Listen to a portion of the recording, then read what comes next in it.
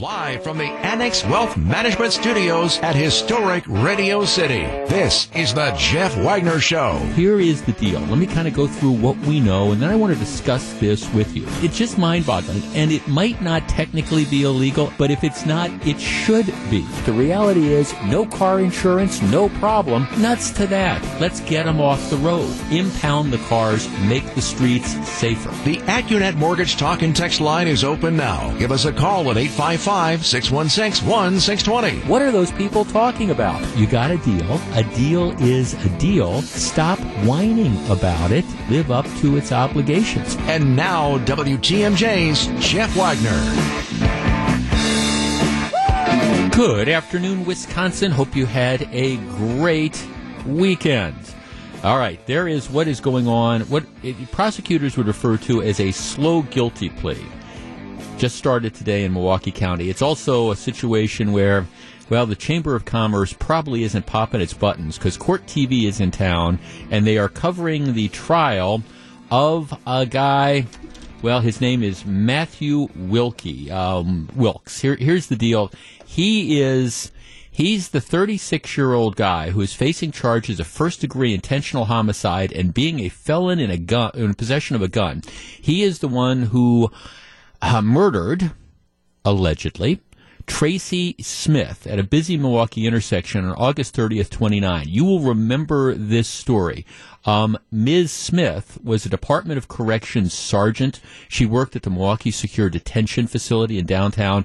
This was the deal where she was teaching her, I believe, 15-year-old son how to drive. And it was, as I recall, it was a Friday afternoon, and they were he was driving, she was in the passenger seat, and they were driving to, I don't know, some clothing store or something is how I recall the story. In any event, the young man, the teenage son, he's turning left from 51st Street onto Fond du Lac, and that's when this Matthew Wilks turns in front of him from a lane on the right. So he's in the lane next to him, turns in front of him, and they have a collision. So they kind of like scrape paint or something like that. Both vehicles stop. Ms. Smith, who again, she's in the passenger seat, she gets out to check the damage of her car. Wilks is standing on the running board of his van looking back at that. Smith then starts yelling at the woman. It's like, you cut us off. You hit... Smith starts yelling at the guy. You cut us off. You know, what were you paying attention to? What were you looking at? At which point in time, Wilks says, "Bitch, I'll kill you," pulls out a gun, shoots her in the chest in front of her teenage child, and then drives away. Several bystanders rushed to help her. Her son drove her to a hospital. She later died. Video from the area revealed the van's license plate. It was registered to him. They ended up catching him. So he's now going on trial. Like I say, we would describe this as pretty much of a slow guilty plea because there doesn't seem to be too much doubt about the fact that he was the shooter and he was involved in this. But apparently the district attorney's office, to their credit, wasn't able to or willing to offer the guy a deal which would inspire him to take it. So they're having the trial. But it's going to be on Court TV, and I can guarantee you this is not going to be a Chamber of Commerce moment for the city. But that's okay. That's okay. It shows what is going on in the mean streets of Milwaukee, and that is that when you get behind the wheel of a car, you take your life into your own hands. All right. Let us discuss. I told this story quickly before we get to the coronavirus and the stock market meltdown and the Bernie Sanders explosion and all sorts of other stuff. I want to just kind of ease us into this work week. So this is what happens yesterday. As I said earlier, we took Fran's grandkids to The Lion King yesterday afternoon. I had never seen The Lion King. I think I'm perhaps the only person in the world that has never seen Disney's The Lion King, never seen the play, never seen the movie. So we took them to the Marcus Theater. It was very, very well done. So in anticipation of driving downtown, I needed gas. So I ran out by myself Sunday morning. It's about 9:30. Go to one of the gas stations in the area where I live. You pull in, and the way this thing is situated is they have 3 separate pumps. So you can have a total of like 6 cars filling up at the same time. I pull in on the it would be to the right side of the pumps. I pull to the one furthest up.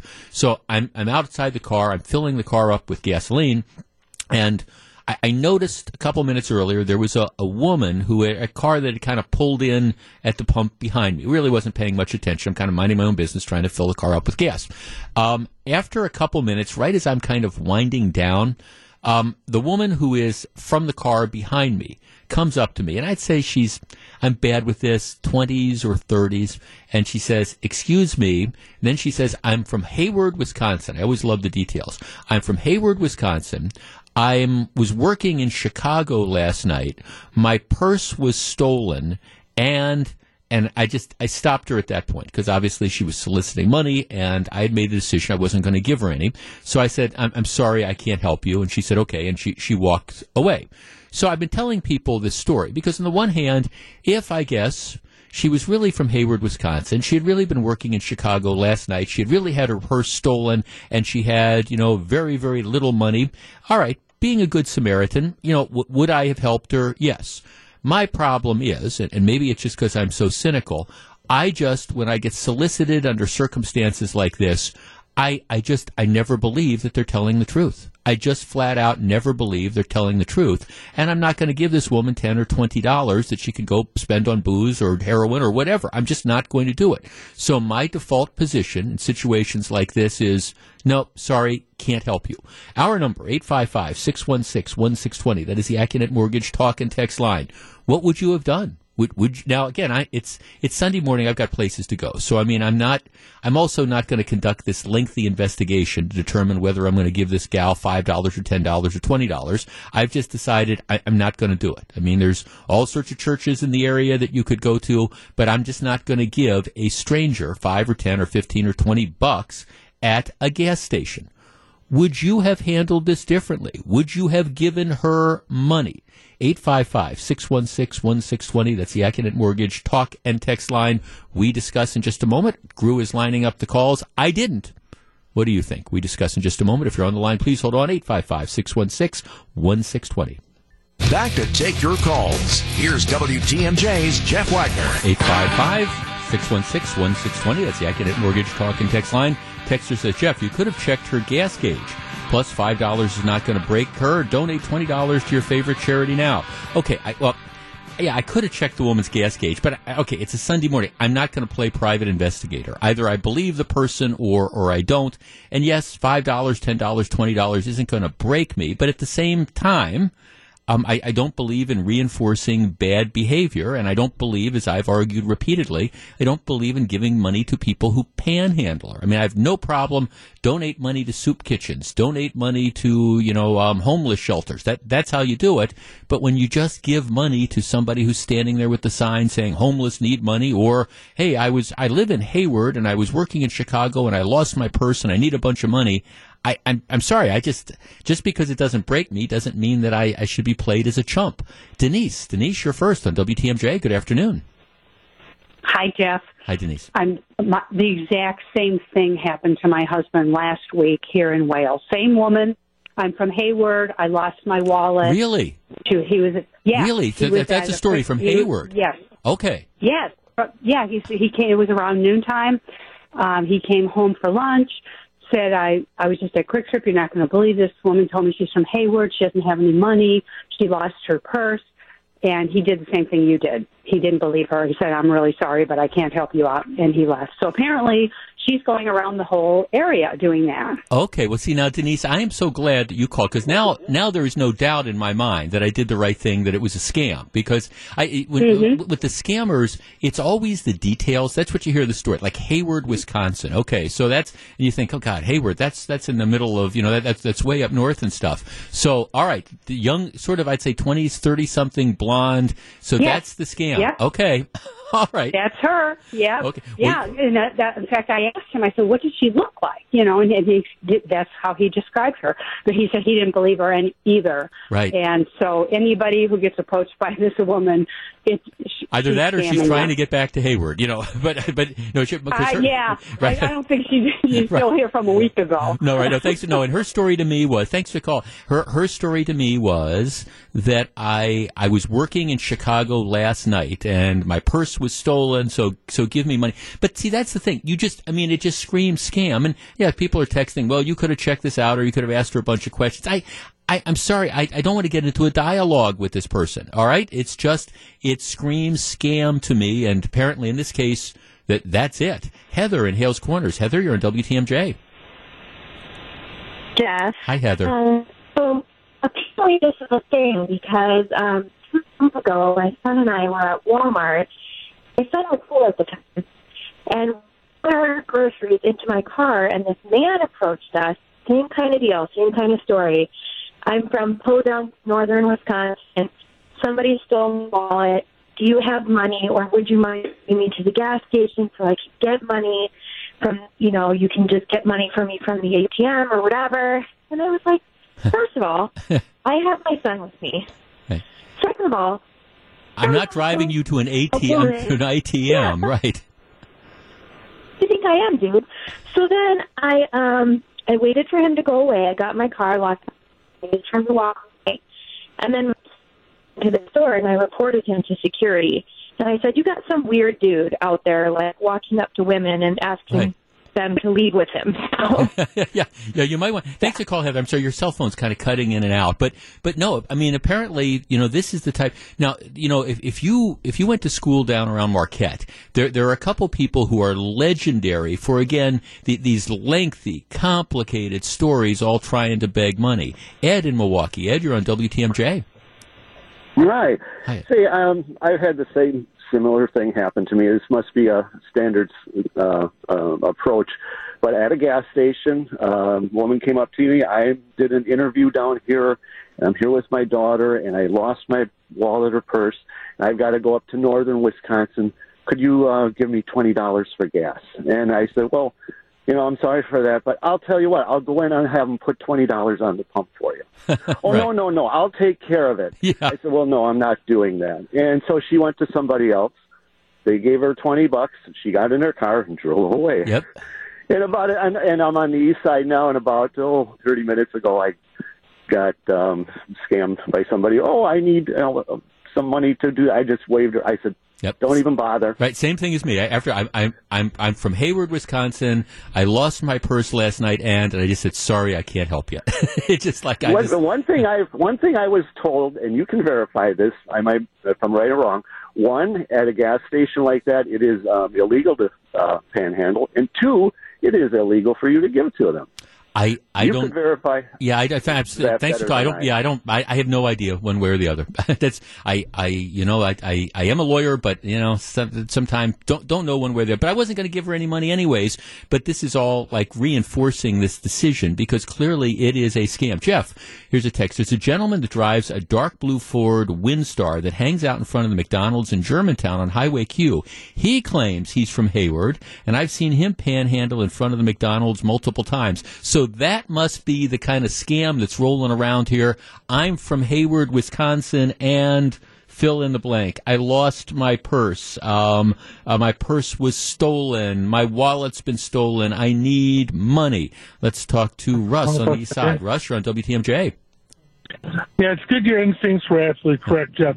If you do this every day or every other day, a couple $100 a day, you could probably get from this. So it's a very lucrative part-time job, and it is a real phenomenon. It happens all the time. Well, it sure seems like that, and I think a lot of people do that. And again, you want to believe, in the better angels of our nature. You want to help people, and yes, $5 or $10 doesn't really mean that much to me. But at the same time, I'm not going to be played by a chump. I refuse to do that. Yeah, I kind of laugh when I'm at a gas station pumping gas into my 1999 Toyota Camry that some person will pull up in a really nice new car and ask me, hey, can you put some gas in my car too? Yeah, it's the same type of thing. I think it's just one of those things where it's become kind of acceptable in a lot of circles and kind of mainstream almost. Right. You have to do this little light, amicable begging type thing that these people are engaged in. Well, and obviously it works. Thanks for. I have a text, Jeff. I would have given her or paid $5 in the tank. It's a karma thing to me. Well, look, I'm a big believer in karma, and I think the good you do comes around. But at the same time, just because you believe in karma doesn't believe you should be an idiot.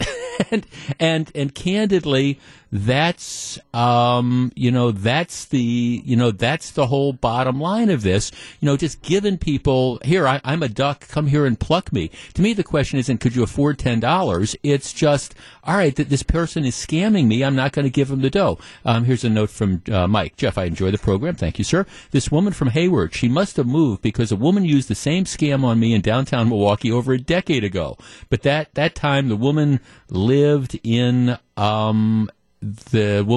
Madison. Yeah, so I mean, obviously, and that is one of the details with the scammers. You've got the details, and this gal had it. Even in our 30-second interaction, it was, well, I was in Chicago. I was working last night in Chicago. My purse was stolen. I'm from Hayward, et cetera, et cetera. And now I'm in Ozaukee County. I need help. And sorry. In any event, I didn't give. If you think that makes me a terrible person, I can live with it. But I just refuse to be played by like a fool. And maybe the lesson of this segment is, if you are out at a gas pump anywhere, anytime soon, and somebody comes up to you and starts the conversation with, I'm from Hayward, that must be the scam line that's going around. And when you hear that, you know that, well, you can give them the money if you want, but it's not going to get the person back to Hayward. All it's doing is letting the person take some money to go buy some beer or go buy some dope and move to the next gas station to scam somebody else. Jeff Wagner on WTMJ.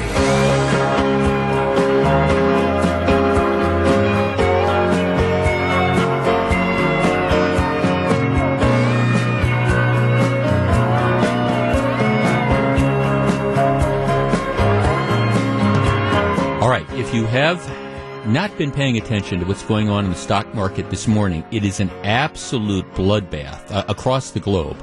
Dow Jones Industrials down 953 points. That's a drop of 3.29%.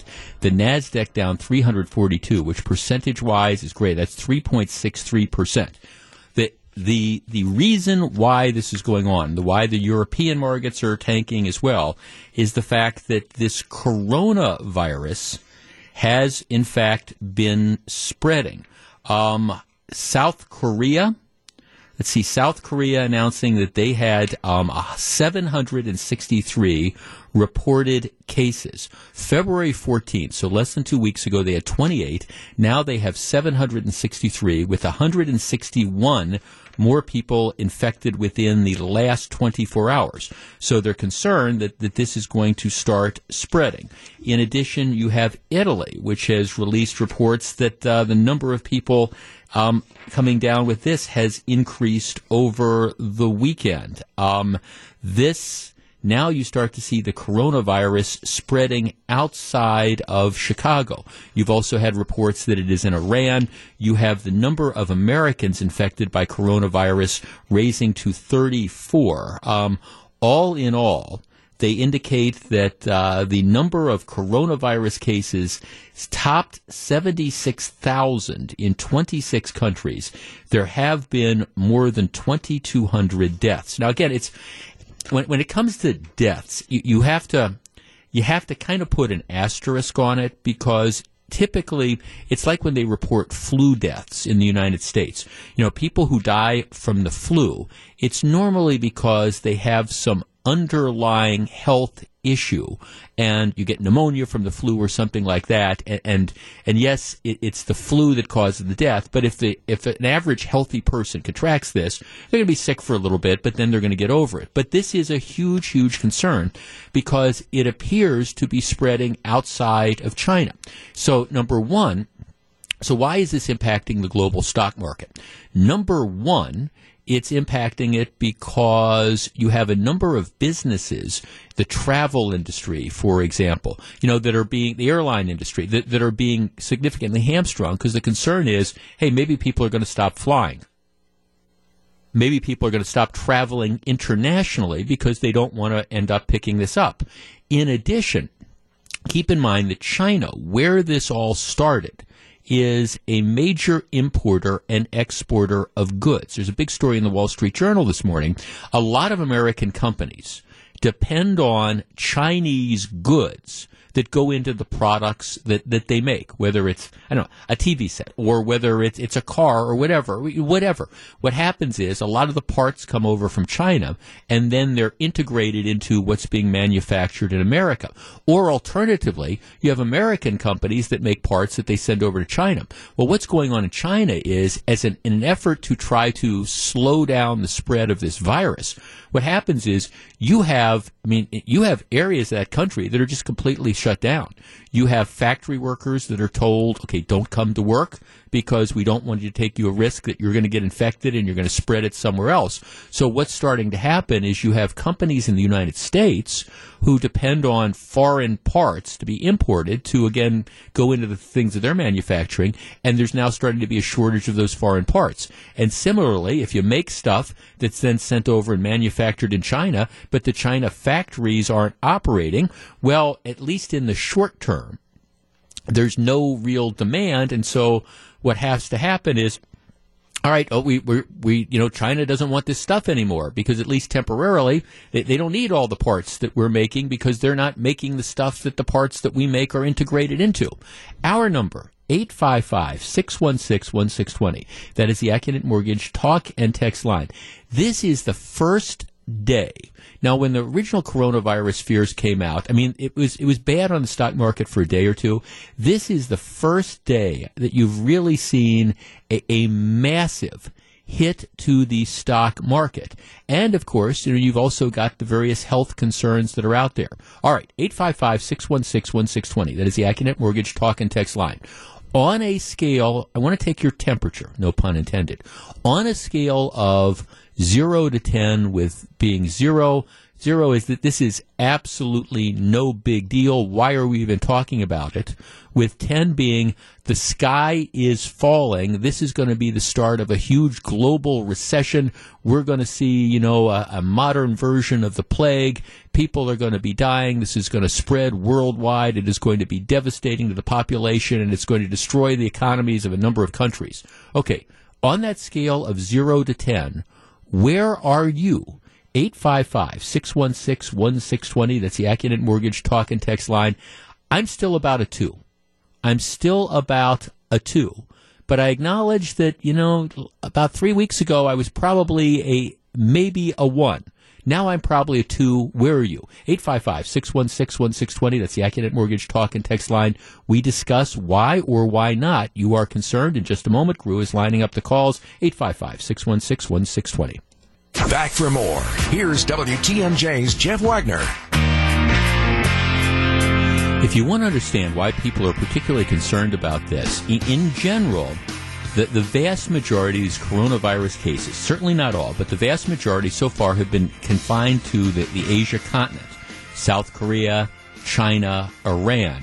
Well, Italy is now having Europe's first major outbreak. The number of infected cases jumped to 152, but it was just 10 days ago. So now there's the concern it's in Italy. And of course, in Europe, you've got open borders. I mean, if it goes to Europe, it spreads pretty much all over Europe. No fatalities yet in the United States. But the stock market extremely concerned for the reasons that I talked about. Let's start with Diane. Diane, you're on WTMJ. Hello. Hi. Hi, Diane. Long-time listener. Well, first of all, thank you for listening. Secondly, how concerned are you about this? I guess rationally, a little bit, not overly. It is still the flu, and normally, like you said, there's usually underlying reasons. There's something going on. Right, for somebody who dies from it, yeah. Correct. But from what I'm being told by a relative is that they're currently in South Korea working, and that this company that they're working for, which is a U.S.-based company, will be flying them home in the next day or so. Yeah, because they just don't want to expose their employees to the potential risk, huh? Correct. Yeah. Correct. No, and I think thanks a lot for the call, Diane. And that's the thing that's impacting the stock market today. It's It's how businesses are going to react to this, and what are businesses going to do. And again, to try to explain it in the most simple fashion possible, if you work for a company in the United States that puts something together, an end product, and you depend on goods, parts coming in from China that are made there, well, is it possible that you can find alternative sources? Well, yeah, at some point in time, but certainly not in the short run. But what happens is, all right, what happens when the Chinese factories shut down?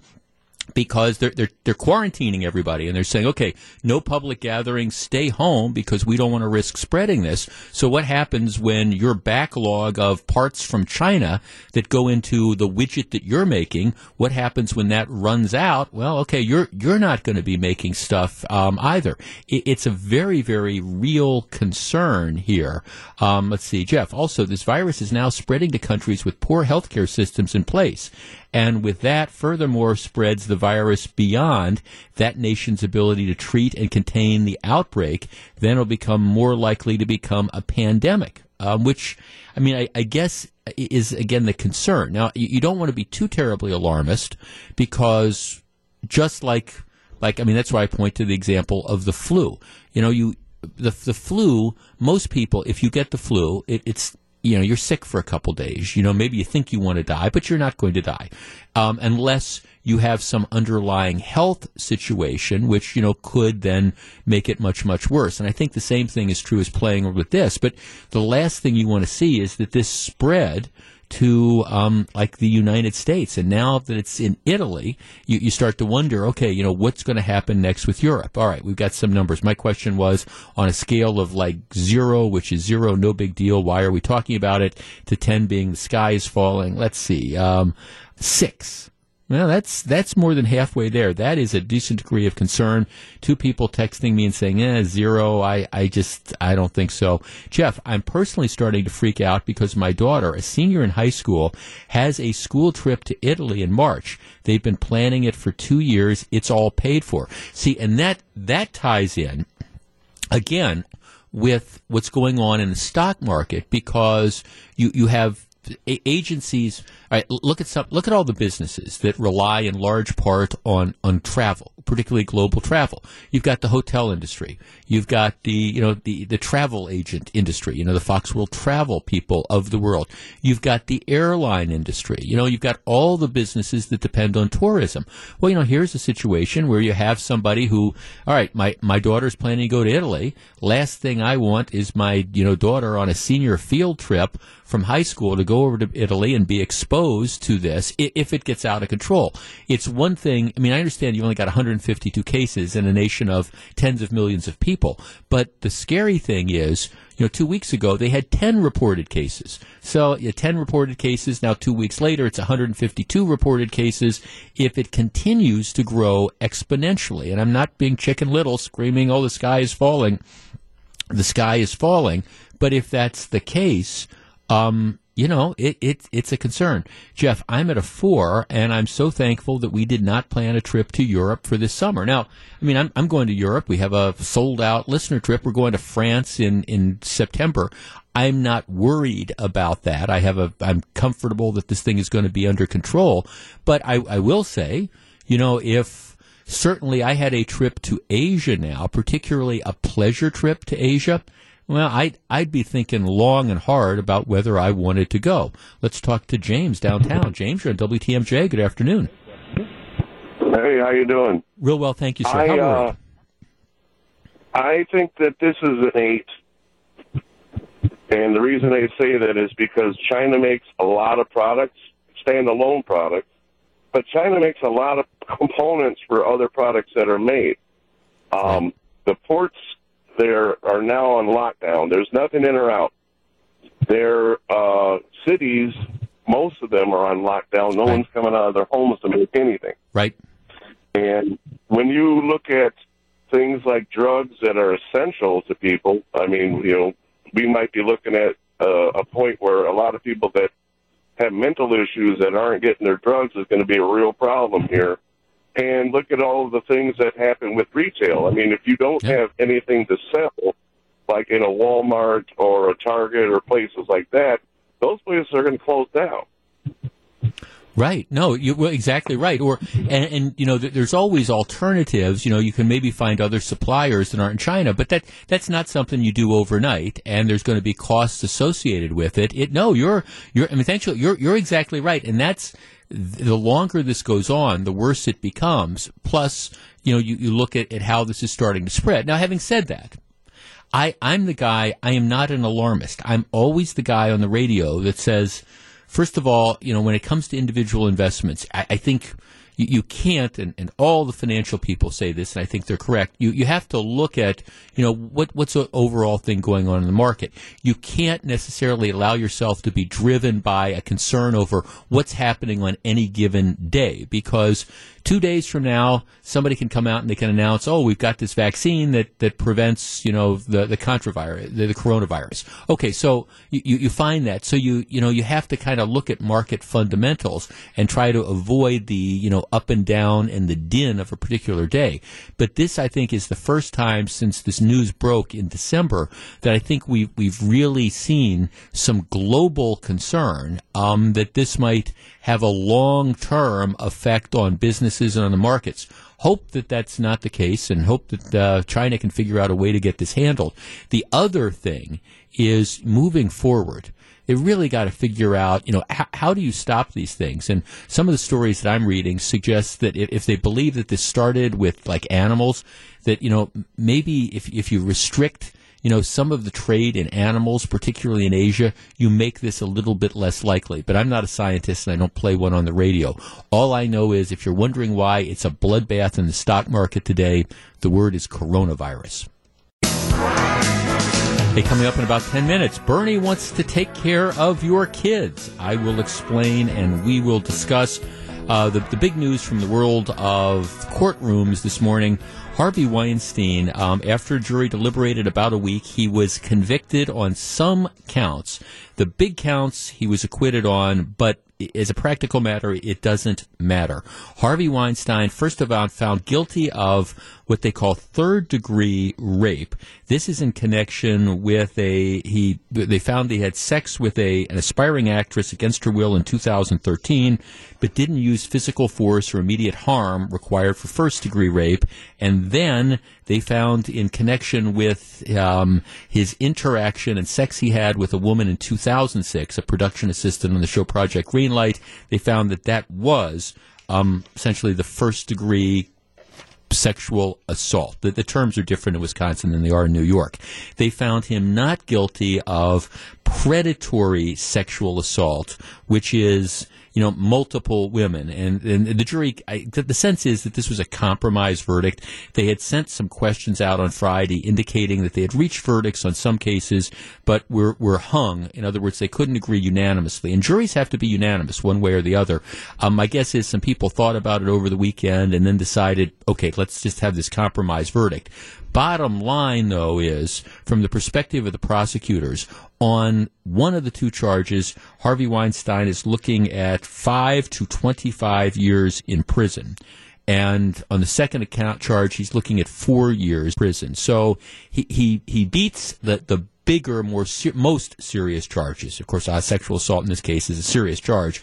And from the perspective of the prosecution, hey, the judge he's 66 or 67 years old. The judge has plenty of years to work with. And my guess is that Harvey Weinstein, who was taken into custody right away, my guess is he's going to get a substantial sentence. As I said earlier on, I wasn't making any predictions on this case because even though this guy is clearly a major league slime bag, no doubt about it, in the case of both the women, he had ongoing relationships with them, both professional and I think personal, after, the acts that were complained of. And that doesn't make it right by any stretch of the imagination. It just makes it difficult to prove beyond a reasonable doubt. But the jury, in what strikes me as a compromise verdict, was convinced that, Weinstein did, at least in certain cases, what he was accused of. I have no problem with that verdict at all. And candidly,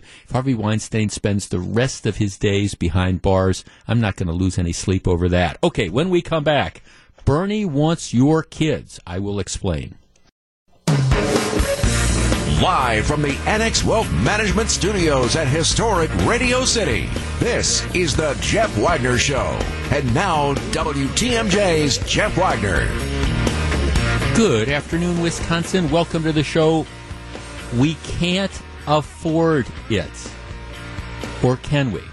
Now, Bernie Sanders, who is emerging as the leading candidate for the Democrat nomination. Now, look, I understand we've only had 2 caucuses, 2 primaries, but Bernie Sanders is leading in delegates. I am not convinced that Democratic voters are going to really march off the cliff and nominate a socialist. I think that will pretty much guarantee an electoral bloodbath on down-ballot races, and probably is going to guarantee that Donald Trump wins again, because I think there's just a lot of people who might be looking for alternatives to President Trump, but aren't going to go with Bernie Sanders. But could be wrong.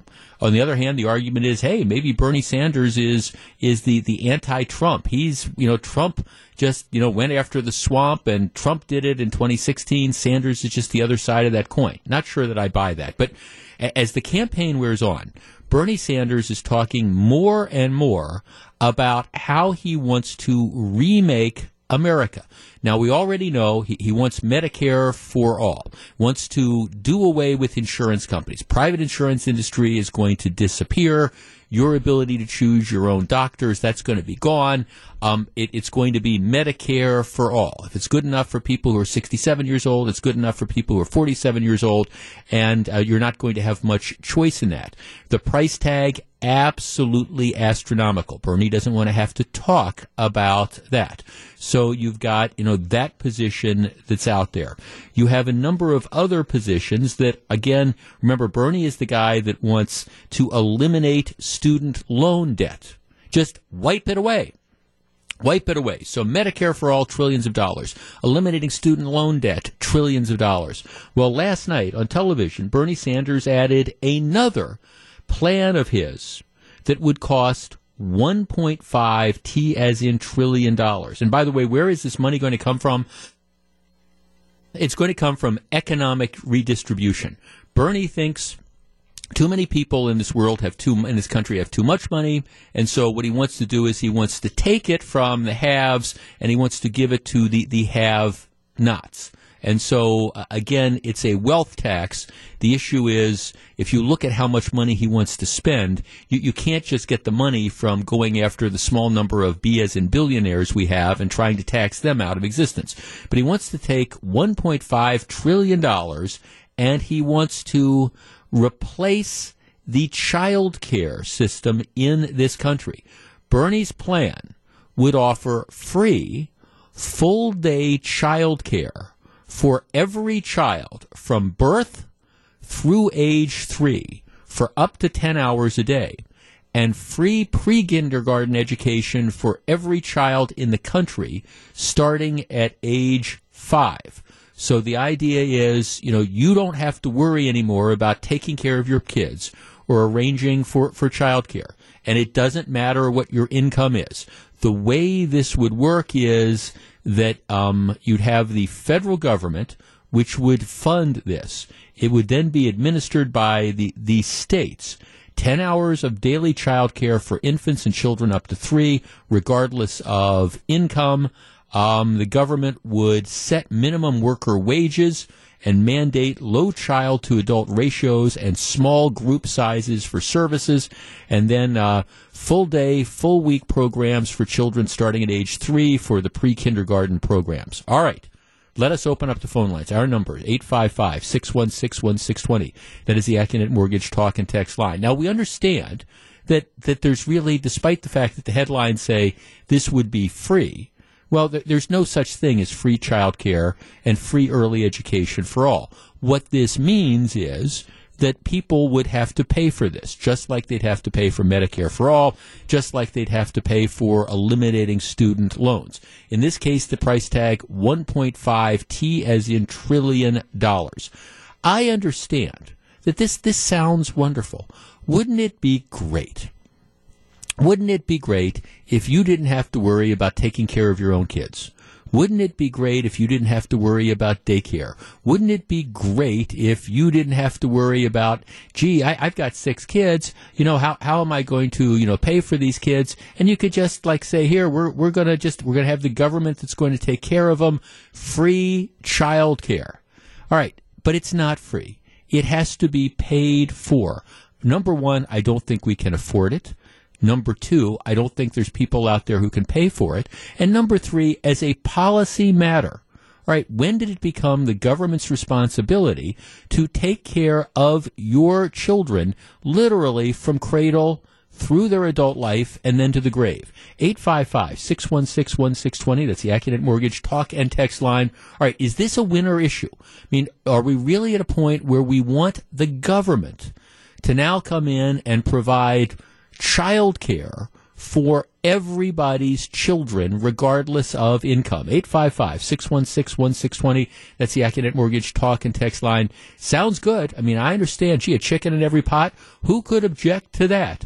And my guess is, if you're one of these people who's scrambling for daycare or something, you'd love to have the federal government take that problem off your hands. But does that mean it's the right thing to do? Is this now the latest entitlement? Don't worry about taking care of your kids. We'll do it for you. 855-616-1620. That's the Accident Mortgage talk and text line. Sorry, I'm not feeling the burn. We discuss in just a moment. If you're on the line, please hold on. Crew is lining up the calls as we speak. Jeff Wagner on WTMJ.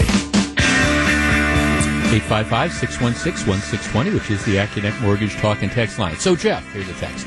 Instead of staying home with my kids, I'm going to send them to daycare so I can work, but then get taxed over half of my paycheck to pay for somebody else's entitlement? No thanks. And by the way, who are these daycare workers going to be? Not qualified adults, I guess, that I want working with my kids. Well, there is a point there. Jeff, not only should people be responsible for their own offspring, what would this do to the quality of child care? Would it end up like public schools with parents begging for vouchers to get into better programs? Would you have a choice who cares for your child, or would it be mandated by where you live? Mandated by where you live. Jeff, Bernie has a great sales pitch, but he won't back it up with his plan to tax and gouge the middle class on up. And poor people, they might like things for free. Well, okay, I mean, everybody likes things for free. Jeff, I wish just once someone would ask when Bernie or any other Democrat promises something, quote unquote, for free, somebody would ask, where are you going to find people willing to work for free? Because that's exactly what would eventually need to happen if they continue down this idiotic path. There is no free anything. Yes. Let's talk to Dan on the South Side. Dan, you're on WTMJ. Hey, Jeff. Hi, Dan. How you doing? Good. What do you think? I agree. I agree with you 100% on this. I got a couple of questions for you, but first, I didn't know about the child care. I only caught part of the show, right? He's not the only one. Warren and Harris both wanted it. Did you know that? Yeah, but he's the one that's really come out big yesterday for this. But yeah, child care for everybody. All right, the two questions. One is you hear it. All right, let's say he does get elected, okay? And maybe he holds the Congress, or maybe he holds both. Maybe he doesn't.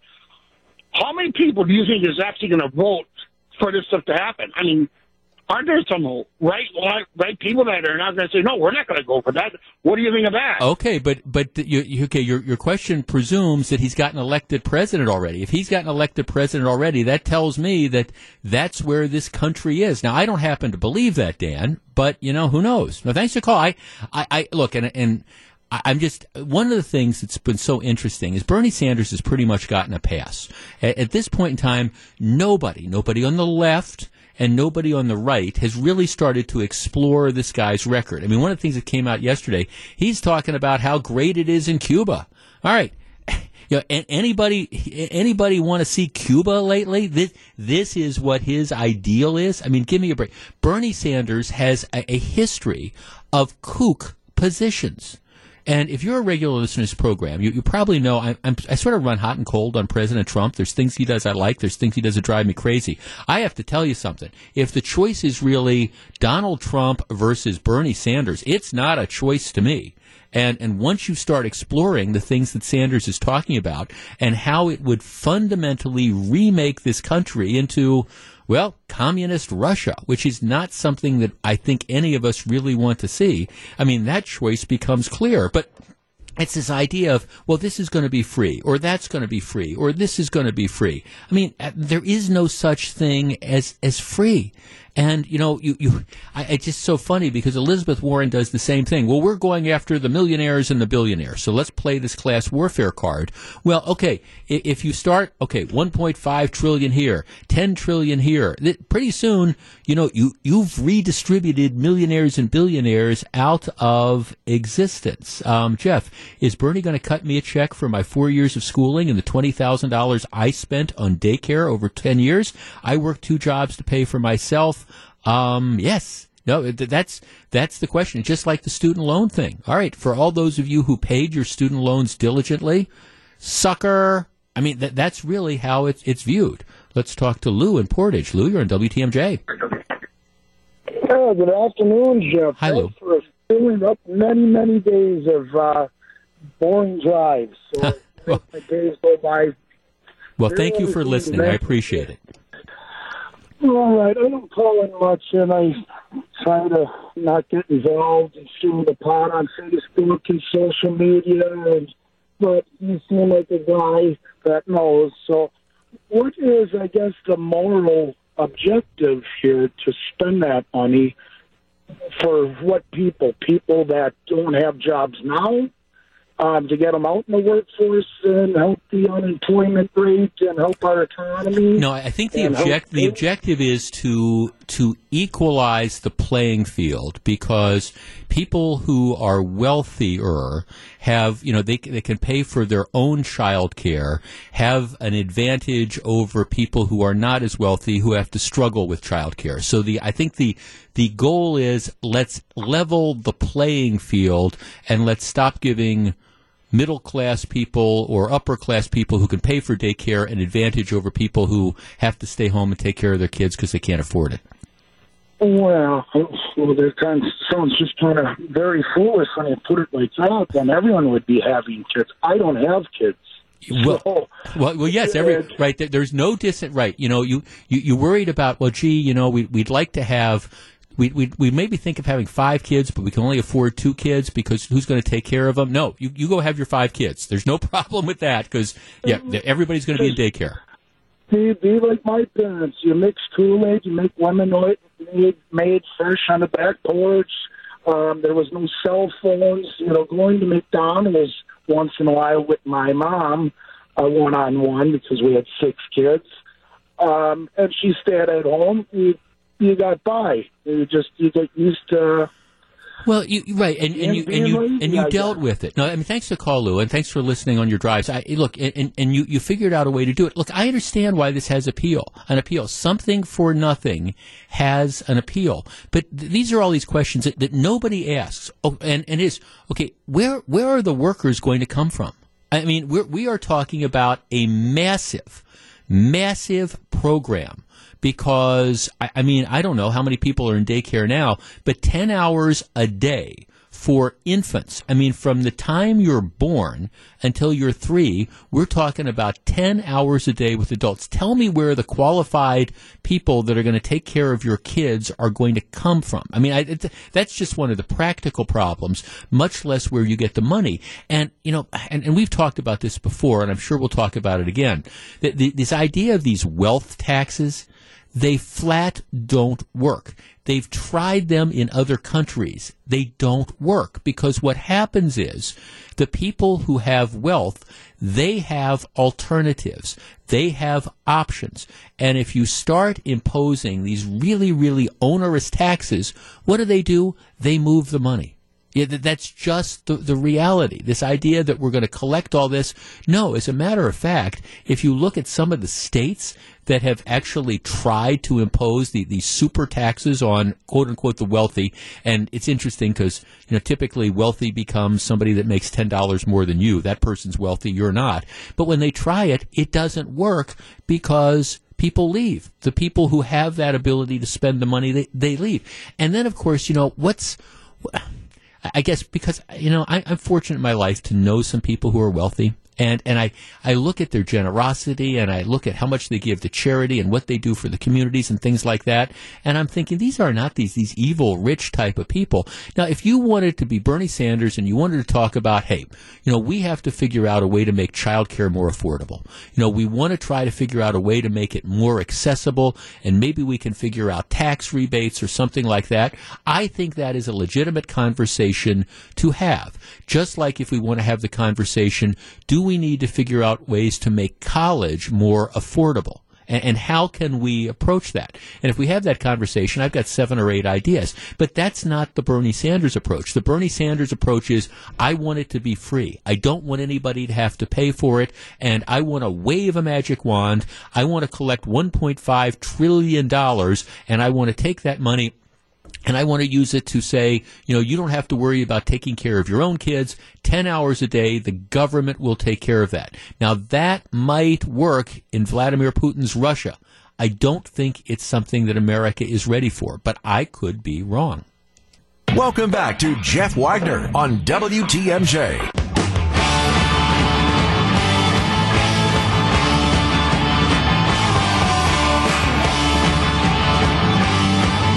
Free stuff.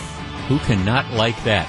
Interestingly enough, even though there's all this buzz about Bernie Sanders, and now you have a lot of Democrats who are scared as heck because they're looking and they're saying, this is, if Bernie Sanders is really our nominee, it's going to be an electoral nightmare, because even though he's got these rabid followers, it's really only about 30% of the Democrat Party, maybe not even that.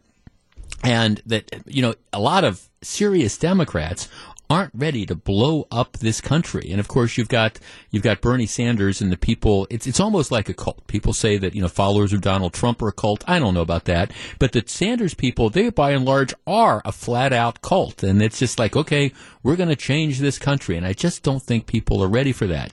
Interestingly enough, CBS News came out with a poll. Now, there's a lot of polls that you see, and again, take polls with a grain of salt. And you see the head-to-head matchups between President Trump and some of the other candidates and things like that. This was interesting. Nearly 2/3 of voters in this CBS poll that they released yesterday said they think President Trump is going to be re-elected. Nearly 2/3. 31% of registered voters said the president will definitely win a second term.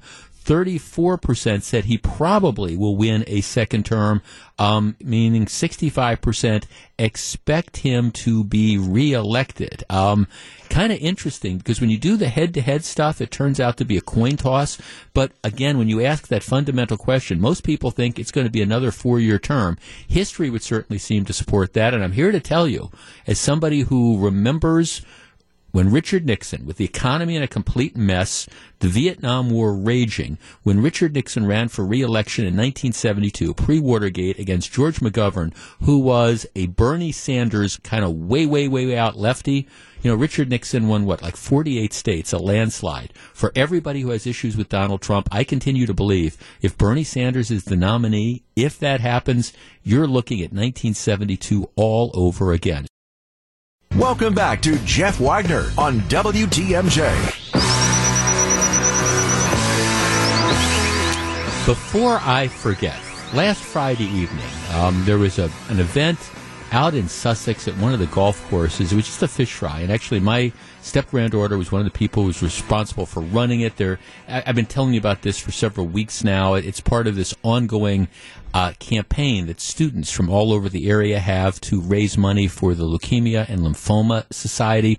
And Gracie and her friend Lauren, they did this fish fry. And we talked about it a little bit on the radio and had just an absolutely huge turnout. And a number of listeners came out. And I want to say a very special thank you to that, including some that I didn't get to meet because the event was from 4 till 9. I got there around 6. And so I know there were a couple people, including some folks from Thiensville, who they spent a bunch of time with my wife and then had to leave beforehand. But if you get to spend time with Fran, you're getting the better part of the Wagner family. There's no right group. That's you're nodding your head. Yeah, she's the more interesting one. So I appreciate everybody coming out for that and raising a bunch of money for a good cause. More things like that, going on. So I'm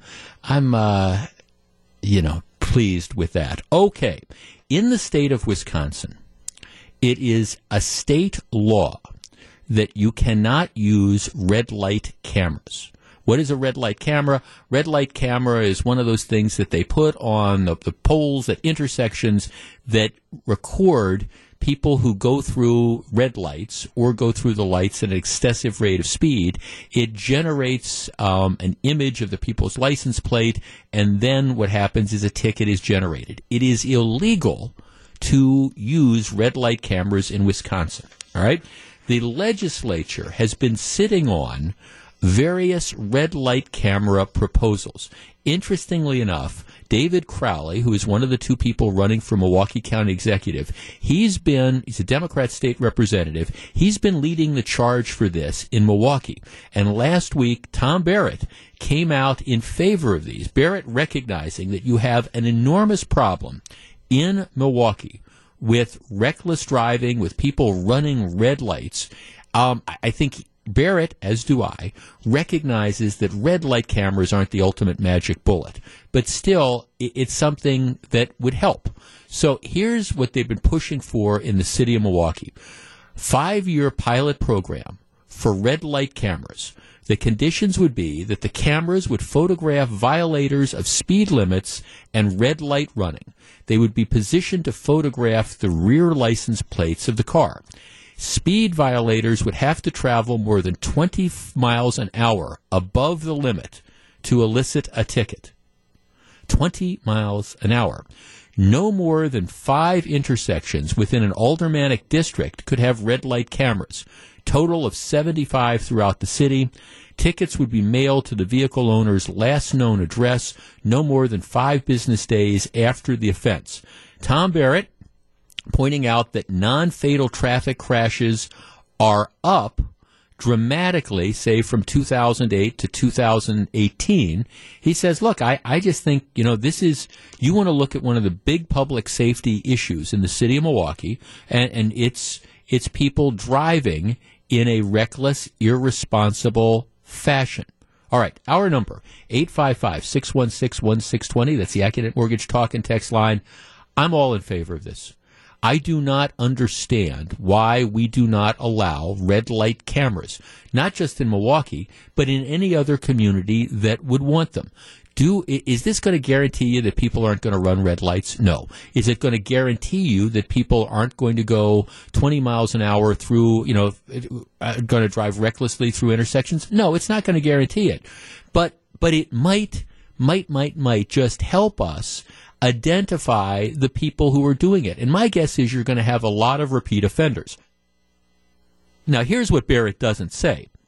I think it's not just enough to send tickets to people who blow through these red lights. It's when they don't pay the tickets after blowing through the red lights for multiple occasions, or when the car that's going through the intersection at 90 miles an hour, gets the ticket because it was a 30 mile an hour zone, and all the person who gets the ticket does is use that ticket to paper their bathroom. It's not enough to not go after them. So you have to couple the red light enforcement cameras with aggressive enforcement, including, hey, you do this, things like we're going to take your car. Now, I understand down at City Hall they're not willing to necessarily do that. But as a starting point, I have no problem with red light cameras. 855-616-1620. And you know what? I wouldn't put it on a pilot program. I would say the state has no business in telling communities they can't do it. And if Milwaukee or Waukesha or Green Bay or Appleton or Eau Claire or La Crosse or Mauston or the People's Republic of Madison decide that they want to do this as a way of helping traffic enforcement, why should the state of Wisconsin be telling them no? Seems to me that nothing bad can come out of this. All right, let's start with Linda. Linda, you're on WTMJ. Hello. Hi, Jeff. I am all in favor of this. We have a huge speeding problem and reckless driving problem, and we have a problem with how to fund our road repairs. And to me, this is a no-brainer. You put up cameras. I think that a 20 mile per hour over the speed limit is too high. I mean, then people are going to drive 18 miles over the speed limit then. Right. And I think that's too reckless. I mean, I try to stay 7 to 10 miles per hour over the speed limit. And I think if people are going 15 over, then that's too high, because people are just flying around on highways, on streets, and why can this not help fund our road repair? Well, I mean, it seems to me there's no downside to doing this. Here's somebody says, Jeff, tickets from traffic light cameras are unconstitutional. No, they're not. Unless a picture of the driver's face is included, they have no evidence who violated the law, only the vehicle used. Okay, fine. You send a ticket to the registered owner. If the registered owner wants to come in and say, it wasn't Jeff driving, it was Linda driving, fine. Then we'll give the ticket to Linda. But otherwise, I have no problem. Let's figure out who's driving cars that are crazy, like crazy. Well, and how do they incorporate the picture? Because I know my son was driving my mother-in-law's car once in Arizona, and he went through a school zone, unknowingly, because he wasn't from that area, and we got a ticket in the mail, and it showed a picture of him driving. Right. So, she knew that she wasn't driving her car. It was her grandson that was driving the car. Right. So will these cameras not have any pictures associated with them? Well, the proposal that's stuck in the legislature now would film the back of it so you'd get the license plate. But, yeah, my understanding is the technology is such and is used in other states. You can also do it to see who the driver of the car is, or at least gives you an idea. I think that would be a plus. Yeah. I think getting a picture of the driver and a picture of the license plate would be a definite advantage. No question. Thanks for the call. Well, and again, is this the perfect thing to stop people from running red lights? Well, no, I understand. People are still going to drive red lights. My guess is when you start to see the license plates that are coming in, my guess is that you're going to see a lot of the same cars doing that. Now, I understand everybody might decide I'm going to kind of sneak through on that yellow light. My guess is there's a lot of repeat offenders who do this because they just don't care. Let's talk to Mike. Mike, you're on WTMJ. Good afternoon. Yeah, there's a lot of reasons, why you should not have red light cameras, but there's also a lot of good alternatives to having red light cameras. For example, you can increase the yellow light time. A study by researchers at the Texas Transportation Institute illustrates the positive safety impact of even a modestly longer yellow light. You can add an all red light clearance interval. You can make traffic lights more visible. You can make the lights bigger. But tell me why you don't think red light cameras are a good idea. Oh, there's so many reasons. Well, give me your best one. Give me your best argument against red light cameras. Well, usually when someone says you should have a red light camera, it's to improve safety. And here's the fact of the matter. Taking a picture of a dangerous driver does not stop them. If you have somebody that's barreling through intersections, totally drunk driving, running red light after red light, yeah, you can take a picture of them, but, that's not going to do anything to stop them. You really have to follow up with enforcement, is your point. You have to do something. You have to do something after you see that. You have to follow up. Something more than just sending a ticket that they're going to ignore it. Right, and the fact is, even if it's not a drunk driver, these cameras aren't going to prevent accidents. I mean, this is something that a ticket shows up in the mail weeks or months later after the bad deeds have been already done. You're just not going to prevent the accidents. If you really want to prevent accidents, you got to make sure that people aren't distracted driving. You got to make sure they can actually visibly see the lights. But what about the people driving in the city of Milwaukee who don't care? It's not that they don't know they're running red lights at 80 miles an hour. They don't care. I mean, you can have all the different bells and whistles you want. That subset is still going to drive through the lights, aren't they? Yes, they will.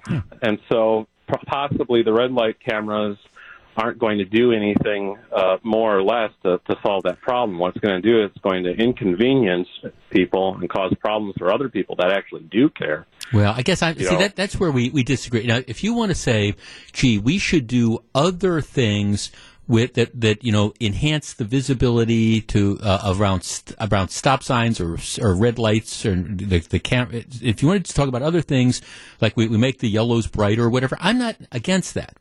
But again, I still don't see the downside to the red light cameras, especially given the fact if you couple it with enforcement. Now, if the premise is We're going to see this car. It blows through the intersection at 90 miles an hour. We're going to send a ticket, and then that's all. We're not going to do anything, nothing beyond that. Well, I understand. Then, okay, you're just issuing more tickets that people aren't going to pay.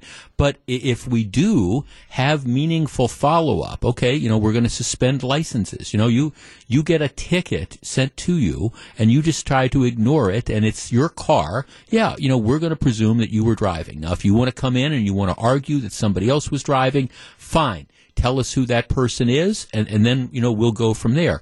But, and then, again, I'm one of these advocates of taking the cars. I mean, that's the big thing with me. I mean, it's, if you're going to, if we're going to have vivid enforcement of this, you have to, all right, this is the third time that this particular car has shown up going through the red light. All right, this is the point. The person's done nothing to prove that they have a license, et cetera, et cetera. Here, we're sending out the tow truck. We're going to hitch it up. We're going to take that car. And you're not getting the car back till you pay the tickets and prove that you have insurance and all those things. I guess bottom line of all this is I'm just so darn sick of, and maybe it's just because of what I do for a living, on a daily basis, when I sit down and I spend the 3 or 4 hours that I spend trying to review for this show, every day I run across stories of people who were killed, maimed, or, substantial property damage from people driving in an irresponsible fashion. And we're not doing enough to get those bad drivers off the street. And it could happen to you, it could happen to me, it could happen to your family, it could happen to my family. What we're doing now doesn't work. So I'm pretty much at the category of I'm willing to try just about anything. The red light cameras, if you couple them with aggressive enforcement, and you're willing to, allow the city attorney's office and the district attorney's office to use the tools available to them, I guess I just don't see a downside of it. Is it a perfect solution? No. But what the heck? This is Jeff Wagner. Jeff Wagner on WTMJ.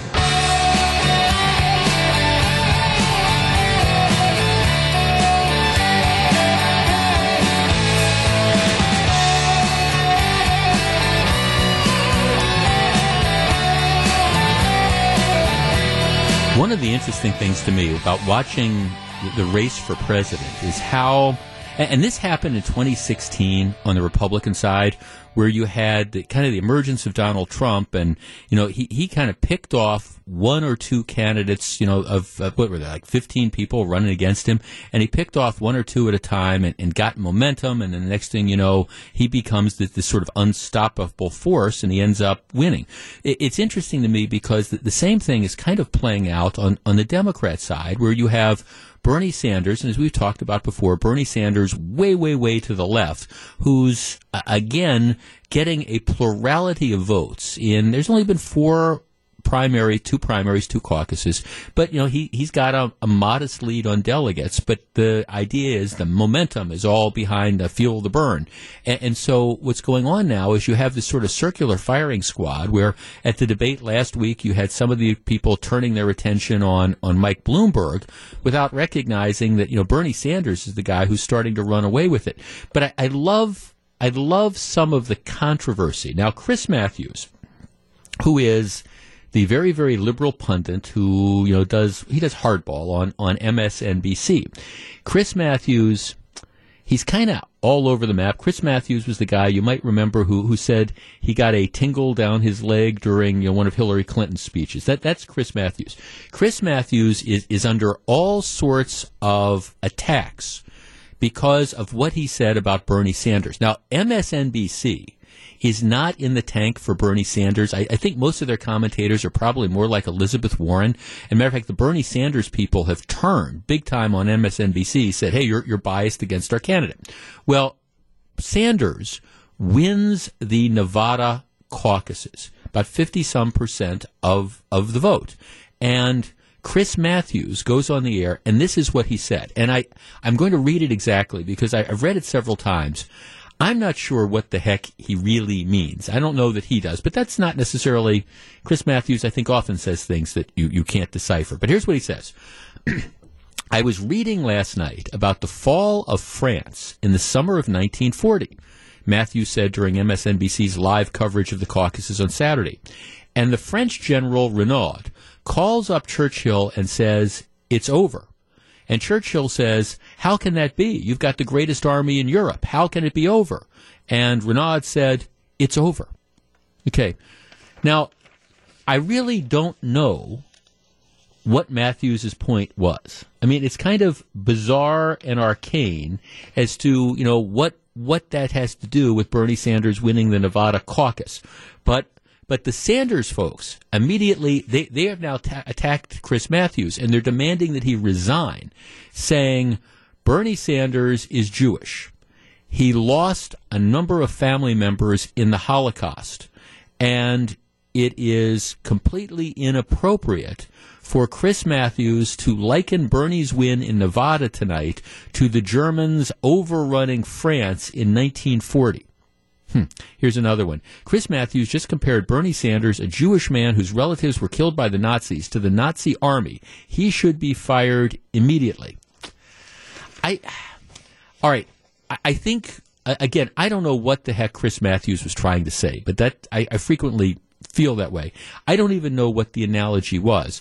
But this idea that, okay, was Chris Matthews trying to liken Bernie Sanders to Hitler?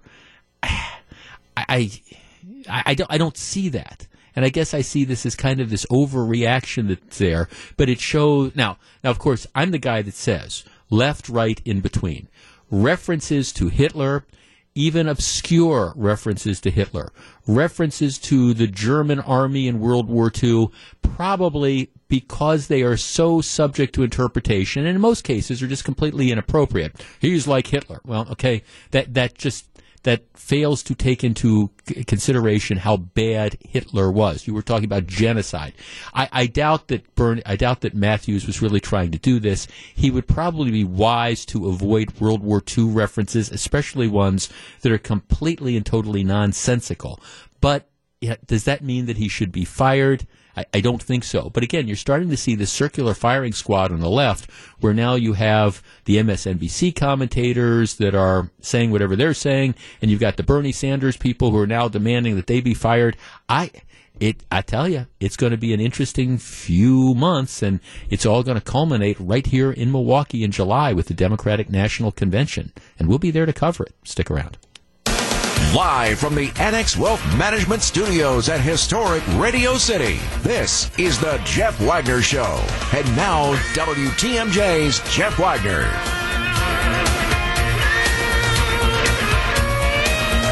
I think they are going to lose.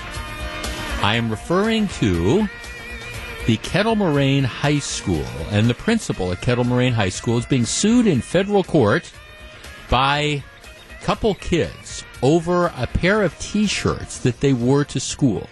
Hear me out and let us discuss. Here's the deal. The school apparently does not have, at least my understanding is, they don't have a dress code that limits and specifically talks about the type of things that you can and cannot wear to school. Specifically, there is no mention in the dress code that you cannot wear T-shirts that have firearms on them. Now, let's go back here. Everybody, I think, would agree that you shouldn't be bringing guns to school. Okay, everybody would agree with that. Everybody would also, I think, agree that you shouldn't make threats at school, or whether it's wearing T-shirts or carrying signs or do anything else that would be considered to be a threat. All right, can we agree with that? So here's the story. You have these two sophomores at Kettle Moraine School who show up with a pair of T-shirts. One T-shirt has the logo of Wisconsin Carry Inc., which is the pro-Second Amendment, pro-concealed carry, open carry, guns rights group. It features a handgun in a holster behind a belt that carries the organization's name.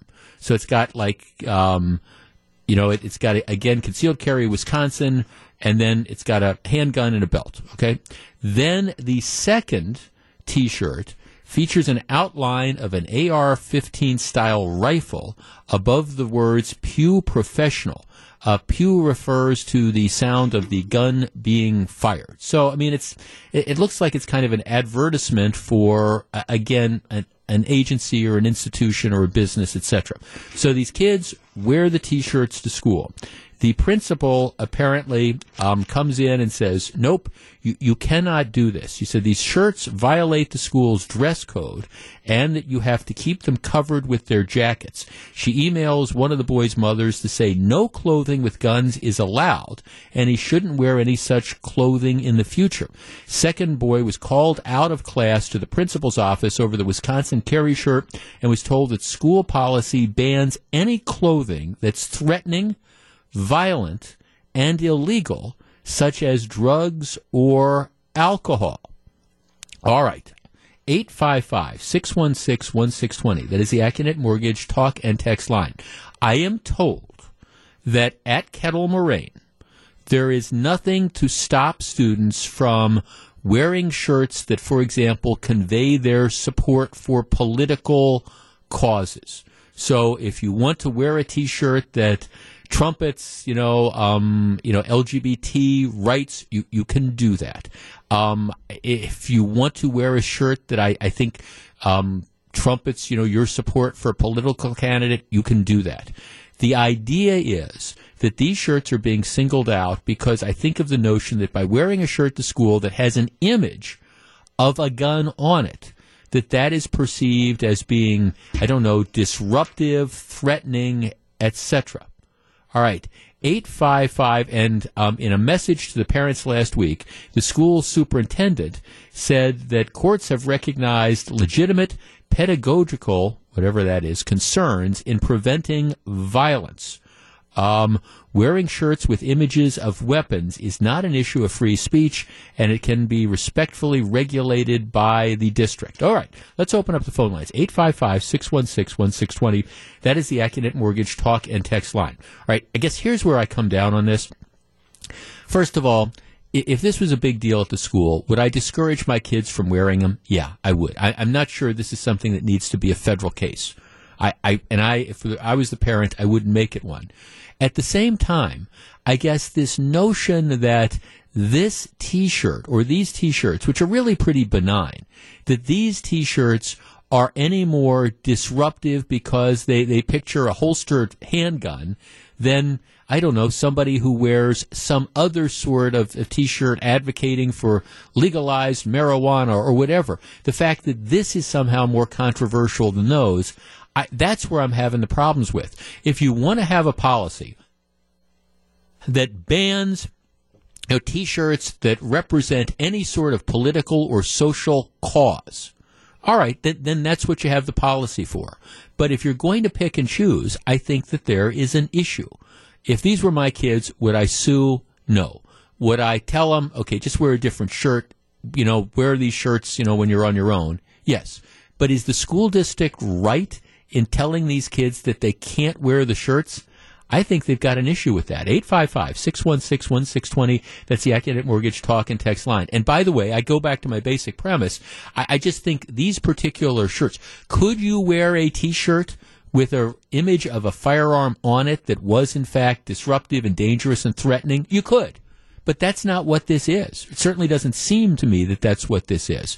This is this paranoia that we have with anything related to firearms. And I think if the school district is going to try to stop these kids from wearing it, they need to have a much clearer and much broader dress code. All right. Should they be allowed to wear the T-shirts? 855-616-1620. That is the Acunet Mortgage talk and text line. We discuss in just a moment. If you're on the line, please hold on. This is Jeff Wagner on WTMJ.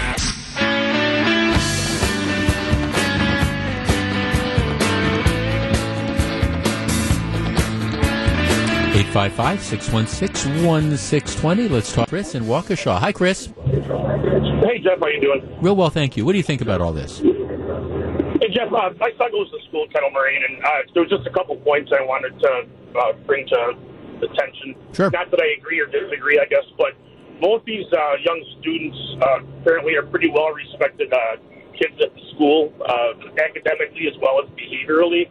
One of the kids, his dad is an ex-Marine, and their family has grown up being pretty pro-gun as far as hunting and working on them. Right. Also, both of these young men are on the skeet team for shooting, so I don't Steve Scafidi talked about the fact that it was a controversial thing that they wore, and then they were trying to drum up the water and whatnot. And I don't think that suits the character of these kids from what I've heard. I think they were just showing their support like a baseball player may wear something with baseball on it, not condoning that wearing a gun on your shirt, I guess, is accurate, but...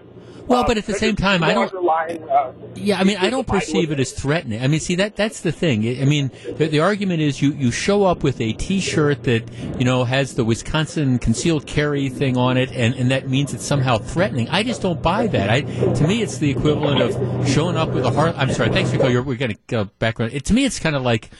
I don't know. Is it that much different than showing up with like a Harley Davidson T-shirt, an image of a motorcycle on it? I mean, it is a product. Now, could you have a T-shirt which is in fact threatening? Yeah, you can. Now, if the school wants to implement, and maybe this is a good idea, if they want to implement a policy saying, okay, we're not going to allow T-shirts to come in that advocate for social policies or that support particular businesses. So, okay, you can't wear an NRA shirt to school, but you also can't wear a Harley shirt to school, and you can't wear a Culver shirt to school or whatever. That's okay. I think you can do it. My hang up, and again, would I have sued over this? No. If I heard about this, I would have discouraged my kid from wearing the shirt to school because I would have rolled my eyes and I said, well, I think the principal's kind of out to lunch on this one, but you know what? There's a lot of bigger issues that are out there, and you want to get an education, kind of move on, and so live and learn. She's wrong, I think, but we're not going to file a lawsuit on this. But that's not the way this has gone down, which is why I started off this conversation by saying I think the school district, unless their dress code is a lot clearer than I believe it is, and unless they have, disallowed a lot of other T-shirts, I think they're on a losing cause in this one. I think, the whole notion that, anybody who shows up with any sort of an image of a firearm, that's automatically going to be perceived as threatening to other people. Well, all right, if that's really the case, then the school district has a heck of a lot of education to do, because my guess is there's all sorts of people at Kettle Moraine who grew up around military families, like this one case might be, or around hunting families or whatever, and who recognize that, firearms in and of themselves aren't these evil bogeymen. And the idea that, again, I call this pearl clutching. The idea that you have some of these school officials, just like you have some legislators, who just sit there and they clutch their pearls and they look for stuff to be upset about. Oh my gosh, this kid shows up with this T-shirt that's got the image of some company that makes guns or supports gun rights. Oh, this is going to be terrible. Everybody's going to freak out. Well, okay, why don't you try to look at the bigger issues? Now, like I said, if I was the parent, I would say just wear something different. This isn't worth the fight. But deciding that they have picked the fight, I think there's a very good chance that they are going to win unless the school district decides to get considerably more restrictive with its dress code. And then the question becomes, is it really worth all that effort? Because does anybody really feel threatened because some good kid shows up with a T-shirt that says NRA? It's not an NRA T-shirt in this case, but you get my point. My answer would be, just kind of let it go, school district. That would be my advice. They're not going to follow it, and we're going to go into the courts, and we'll see how it all works out. I wouldn't be surprised if the school district loses. This is Jeff Wagner. You're listening to Jeff Wagner on WTMJ.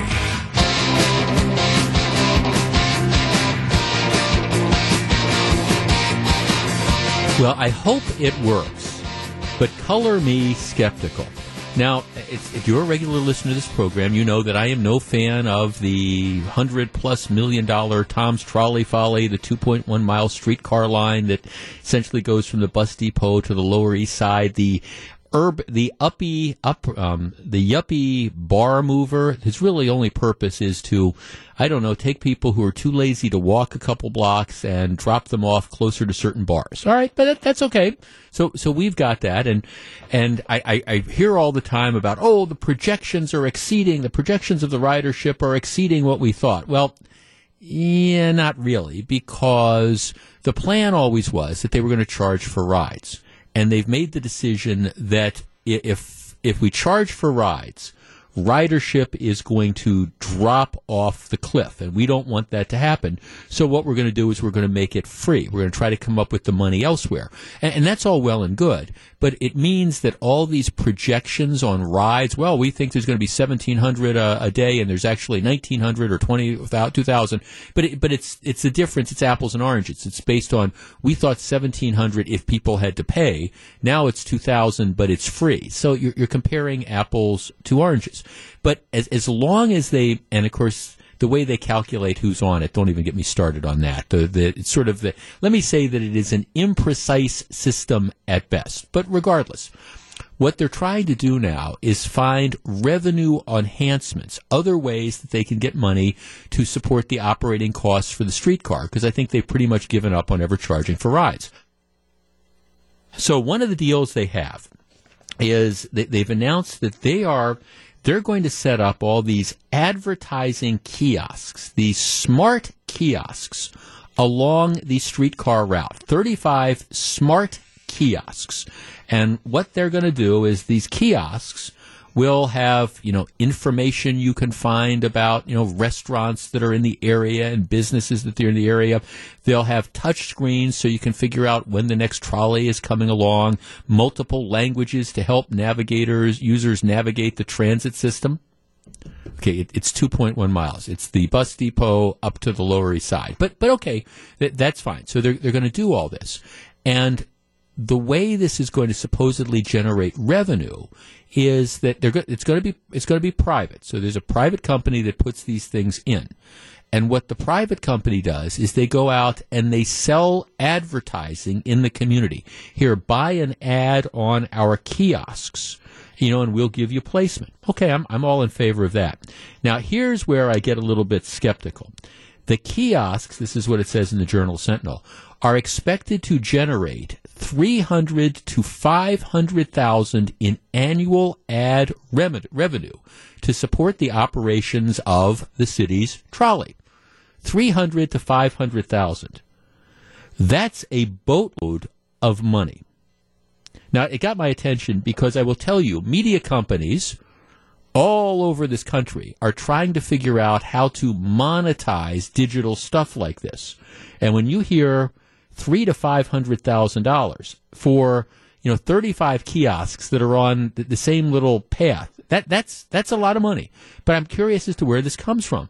It gets even more interesting. Under the agreement, the city gets 20% of the ad revenue for the first 3 years. Okay, 20%. So let's assume on the low end, they are saying it's going to generate $300,000. Okay, well, all right, that means you're going to have to generate $1.5 million in advertising revenue in the first year. I mean, if the city's getting 20%, if the city's getting $500,000, that means $2.5 million. I mean, seriously? And again, I color me skeptical on this. Maybe I will be proven wrong. Maybe they're going to have the best crew of salespeople out there. Maybe people are going to be flocking to advertise on these kiosks. I'm just saying, at 20%, you're going to have to generate, millions of dollars in ad revenue a year off of these 35 kiosks. Now, maybe, like I say, they've got great salespeople and they know there's this huge demand. Will people advertise? Well, sure, they'll advertise. But millions of dollars on these kiosks? Well, I will tell you this. My guess is if they're able to do it, there's going to be a lot of media companies and the newspaper downtown, everybody who's trying to figure out, like the newspapers, they're still trying to figure out how you make any money at all on digital advertising. If these 30-plus kiosks are able to generate a couple $1 million in revenue in order to kick back 20% to the city, well, I think they've probably got some of the best salespeople in the country hired. Color me a little skeptical. Maybe it'll work. I'm just not going to hold my breath on that one.